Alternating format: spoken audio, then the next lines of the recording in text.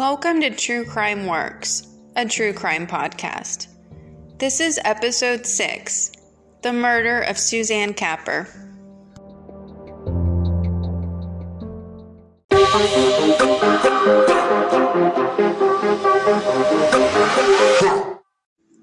Hey everyone, welcome back to True Crime Works, a true crime podcast.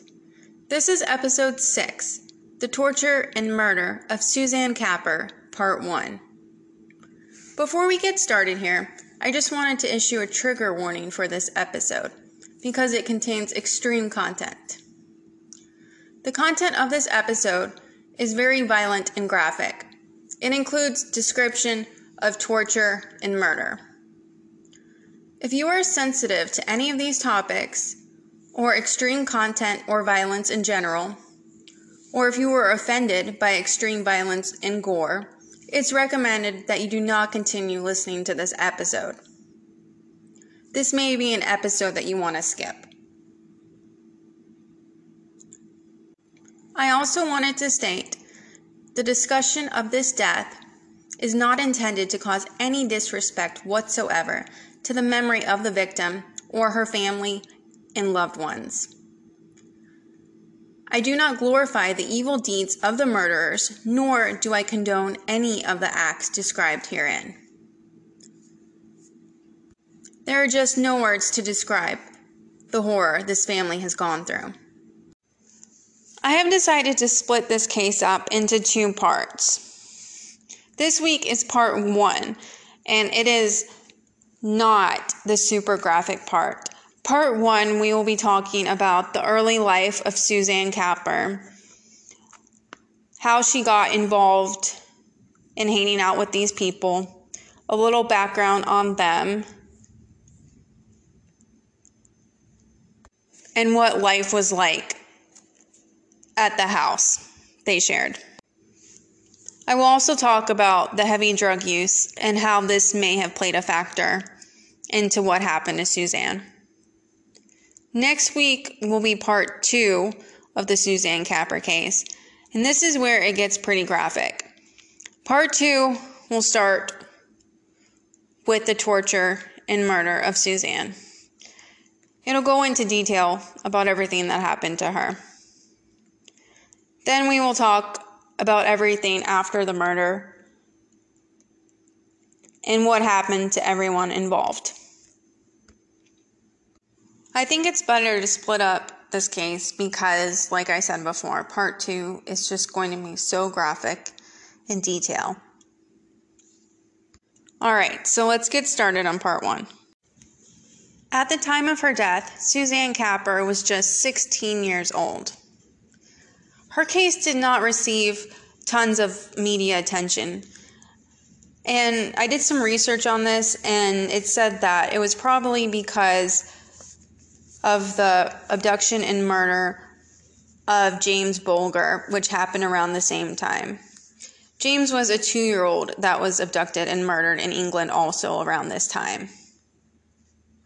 So that's probably why her case was not covered as widely by the British press.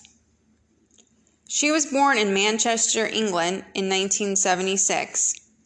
She was the younger of 2 girls born to Elizabeth Capper.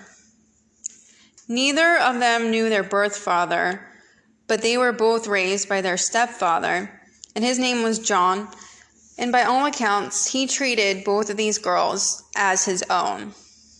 They were very close, and they seemed to have a really healthy, blended family. Suzanne had moderate learning disabilities. During this time, she was called a, quote, slow learner, which is a term that I do not like to use, but that's what they used back during this time. And it left her with the understanding and the skill set of a younger child.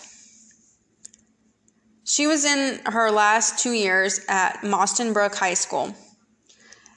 And by all accounts, she was described as very loving, friendly, and also eager to please. Most people that met her said she never met a stranger. Everyone from her neighborhood and people that just knew her casually would always say she was one of the nicest people they'd ever met in their lives. Sadly, this was part of what led to her demise. Her kind and gentle nature made her an easy target to be taken advantage of. And we see this all the time, and it is very, very sad. She was easily manipulated. I also found out that Suzanne spent some time in a state home or foster home, which meant she was placed into state care for a period of time. Details of this are somewhat sketchy, and it's not known to the public why this happened, but it probably involves some kind of inability for her parents to take care of her. Suzanne reportedly missed large chunks of school. Her grades were all over the place, and she received special education services. Suzanne was well liked by most of her peers, and she really made friends easily. Sadly, though, she did experience a bit of bullying and teasing due to her disabilities and the fact that she did attend special classes. She was a sensitive girl, and the mistreatment combined with the stresses at home led Suzanne to seek solace at the homes of other people in the neighborhood. Suzanne was such a people person, and she was also really good with children. She was a very popular babysitter in her neighborhood due to her sunny and patient disposition. A lot of families wanted to hire her. One family in particular who often hired her was the Powell family. They were in her neighborhood, and they had 3 children. Suzanne began babysitting for them at around age 10, up until the time of her death, which was about 6 years later. Jean Powell was the mother, and Suzanne considered this woman to be her friend. Jean was separated from her husband, Glenn Powell, but he lived close to them and maintained a cordial relationship with his ex-wife, and he was also close to his kids. Glenn would come by to see his kids a lot, and he would also come by to buy drugs. They lived in a small Victorian house. The address was 97 Laneworthy Road in Manchester. Jean dealt drugs, mostly crystal meth, and apparently she was really good at it and did a booming business. The Powell house was frequently filled with people wanting to buy drugs. I'm sure you could picture the typical house. A lot of neighborhoods have them. The drug den or crack house, as some people call them. It's a place where people can go to buy drugs and also use them and party. Jean would allow Suzanne Capper to hang out at her house when Suzanne skipped school. In 1990, Suzanne's mom and her stepdad, who she was very close to, separated and planned to divorce. This absolutely devastated Suzanne. This was her father figure, and she could not stand to see her family broken in this way. To escape all this and the arguments and problems at home, Suzanne often stayed at Jean Powell's house. Her older sister, Michelle, also rented a room at the Powell's house for a few months. But in August of 1992, Michelle left due to the number of unsavory characters that were seeking drugs, or also it was said that Jean stole cars and then sold the parts. So there was a lot of stuff going on that Michelle did not want to be a part of. She even referred to these people as, quote, the evil new friends of Jean's that were constantly coming round, end quote. Now, of these new friends, one was Bernadette McNeely. She was a 24-year-old who also had 3 children.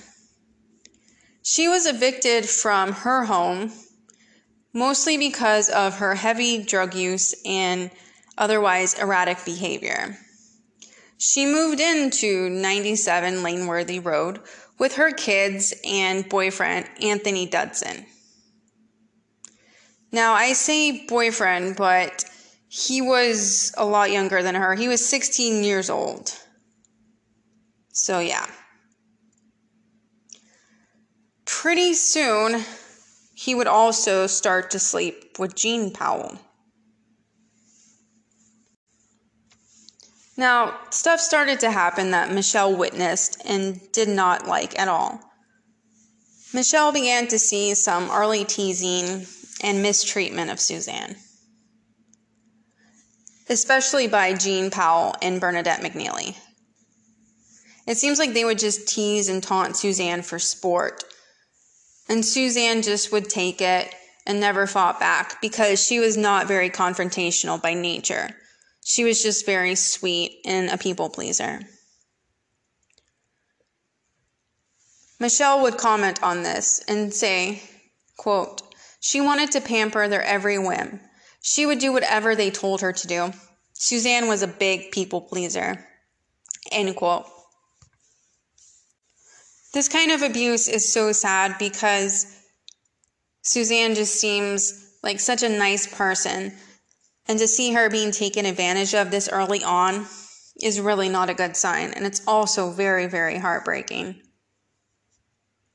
Michelle left the house eventually, and then she warned her younger sister to stay away from their place. She was concerned for her welfare, and she could see the mistreatment she was receiving, and knew that it would not get better. It would only lead to worse things. And boy, she was right. But the problem is, Suzanne considered these people her friends, so she continued to visit the Powell house on a regular basis. And she also did not want to be at home around this time either. Sadly, all of this would escalate. In October of 1992, Suzanne moved into the Powell house. This was probably to escape the growing tensions in her own home, with her stepfather's divorce from her mother. There were a lot of children in the house and a lot of people. Suzanne would have to share a mattress on the kitchen floor with Bernadette McNeely. 18-year-old Jeffrey Lee also took up with Jean Powell around this time and came to the house a lot. Jean Powell's younger brother, Clifford Hayes, nicknamed Pook, was also a regular at the house. Both Jeffrey and Clifford, or Pook, were very heavy drug users. And they often did a lot of drugs around the house. Things were getting worse for Suzanne. At one point, shortly before her murder, Jean Powell beat up Suzanne, and it is unknown why, but it was probably for nothing. She hurt her so bad that Suzanne went to her mother's house for refuge. Very sadly, Elizabeth Capper, her mother, turned her away. And she told her that if she was going to associate with people like this, she wasn't welcomed back into the Capper home. I guess her mother was trying to teach Suzanne some sort of lesson. But sadly, this was not what was going to help Suzanne. And it did not help Suzanne. It just left her with nowhere to go.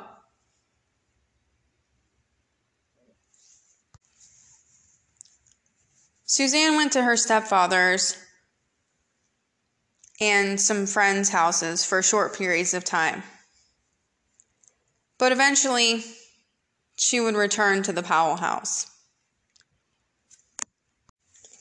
By most accounts, Suzanne was probably living either with her stepfather or a friend's house during this time.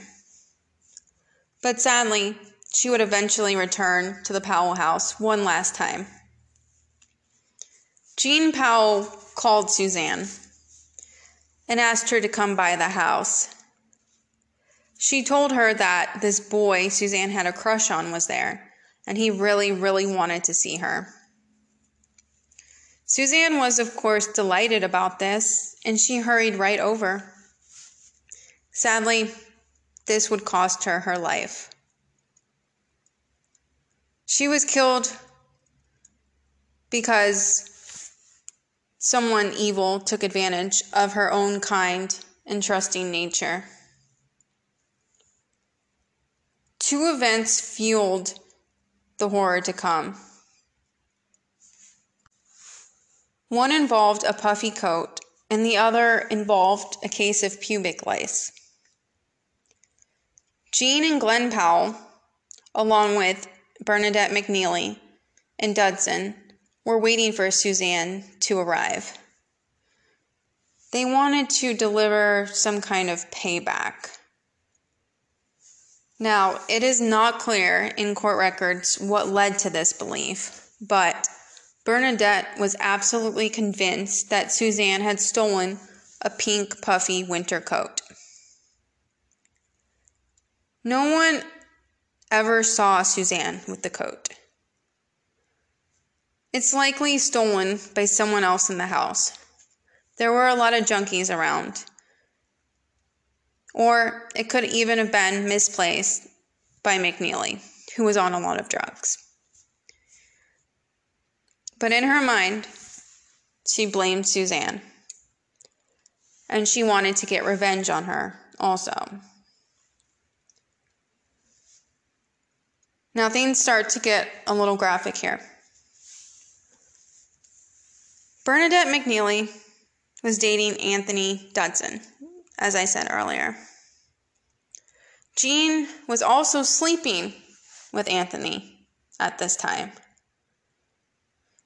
They were not involved in a three-way relationship. He was sleeping with both women at different times. Bernadette and Anthony often used the mattress in the kitchen floor to have sexual relations. As you remember from earlier, this is where Suzanne had also slept. Both McNeely and Dudson contracted pubic lice, and Bernadette was convinced that Suzanne was the source. She even convinced Anthony that this was the case. This was extremely unlikely because Suzanne was not known to be sexually active. In fact, Anthony later confided to Jean Powell that he believed Bernadette was the original source, and she infected both him and Suzanne, who just slept on the mattress as well. McNeely and Dudson had to shave their pubic hair to get rid of the infestation. And because of her own guilt or embarrassment, Bernadette raged loud and long about Suzanne being a great slut who infected them both. And she also kept talking about how she was overdue for a payback. The group consisting of Jean and Glenn Powell, Bernadette McNeely, and Anthony Dudson, all high on crystal meth, were soon amped up to dish out a dose of retribution to the resident scapegoat. But this time, it would go well beyond sport. Well beyond. Now, I don't know much about meth or drugs in general, but I have done a lot of research for the show. Meth doesn't make someone evil. It doesn't transform angels into devils. It does, however, amplify what is already there, good or evil. So let's say someone very nice and kind experienced meth at a very high dose. They wouldn't become a torturer of innocent, vulnerable people. Now let's just say, for example, a matronly nun was on meth. I know, just bear with me here. She would probably not become a torturer of the innocent. Likely, her delusions would reflect her nature and everyday beliefs. She'd probably hear the voice of Jesus, smell incense, or manically pray the rosary. The most basic definition of psychosis is having sensory experiences that don't exist in the quote real world, that the rest of us inhabit. Often hallucinations. They can be auditory. That's where you can hear something that can't be heard by others. Visual, where you see something which really isn't there. Or tactile. Hallucinations that involve the sense of touch. And this is the famous example of people on meth that think bugs are crawling all over their skin. They feel that they are there, but others can't see them. Psychosis, of course, is an ingredient of schizophrenia, and its presence is part of the criteria for a diagnosis. These types of delusions are termed persistent. That means that they're ongoing. Whereas psychosis brought on by drug use is transitionary or temporary. And it will stop once the drug effects have worn off. Most communities lump them all together.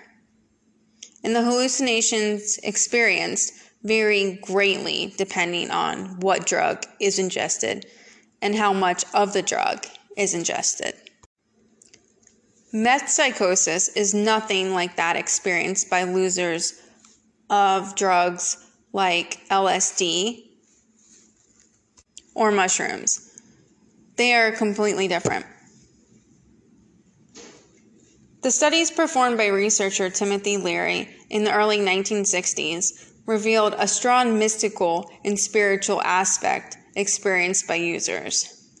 In fact, of the 10 people who participated in one study involving LSD, 8 went on to become spiritual leaders in their particular faiths, either a priest, a preacher, a minister, or something like that. Now, if you compare that with meth users who experienced its unique blend of psychosis by giving it the name the devil's drug, their experience were vastly different. Meth is highly addictive, and it prevents sleep and suppresses the appetite. Even more scary, it alters brain chemistry, which can bring on very powerful delusions. And these delusions aren't kind delusions. They're not telling you, you look great, have a great day. They're not spiritual or soothing. They're most likely always evil. Now, of course, the group of people who participated in Suzanne's torture and later on murder were not nuns. They were far from it. They were long-term drug users, prone to violence, and involved in the underworld of a rough area of Manchester.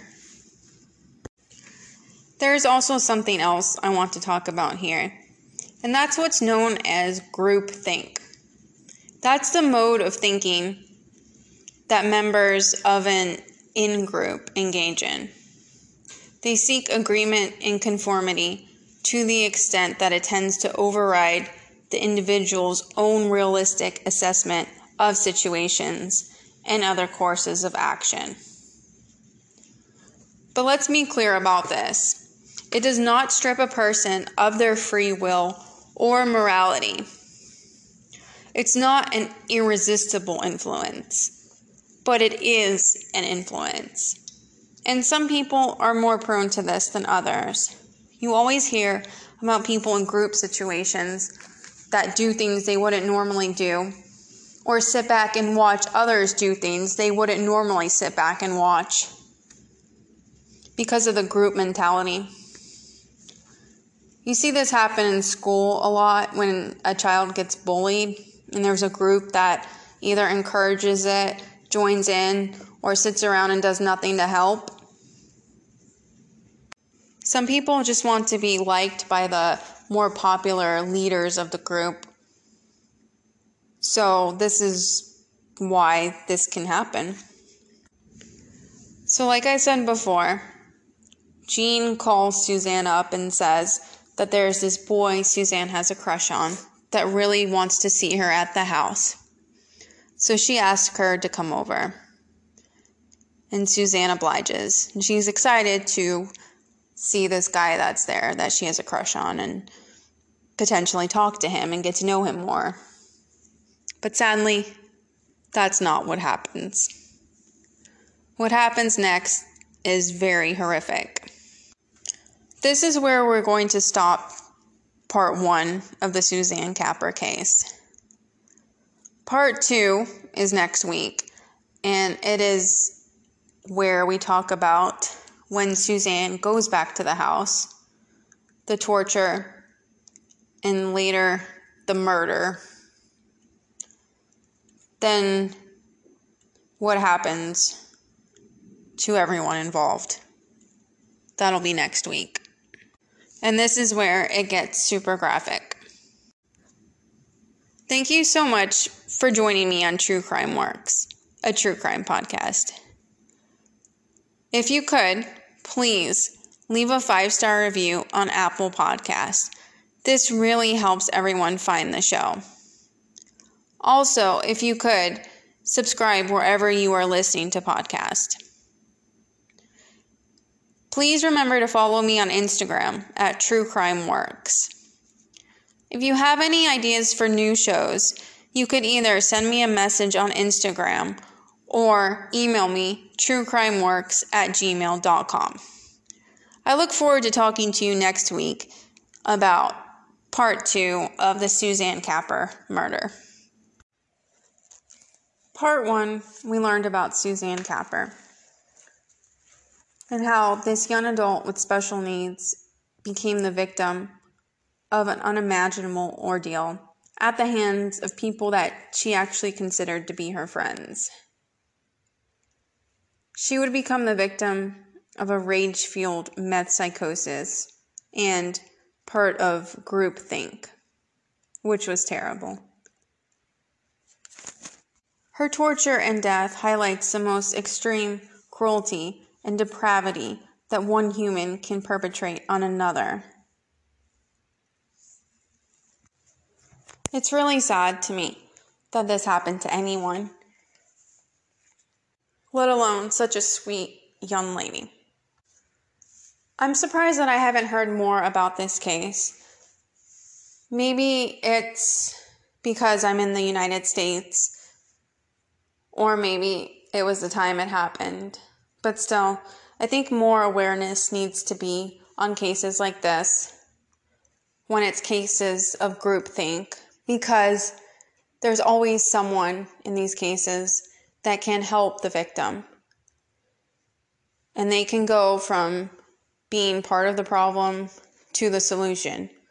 Whether it's something major like this or something maybe not as life or death. It may be hard to stand up for the bully or the leader of whatever's going on. But sometimes it just has to be done.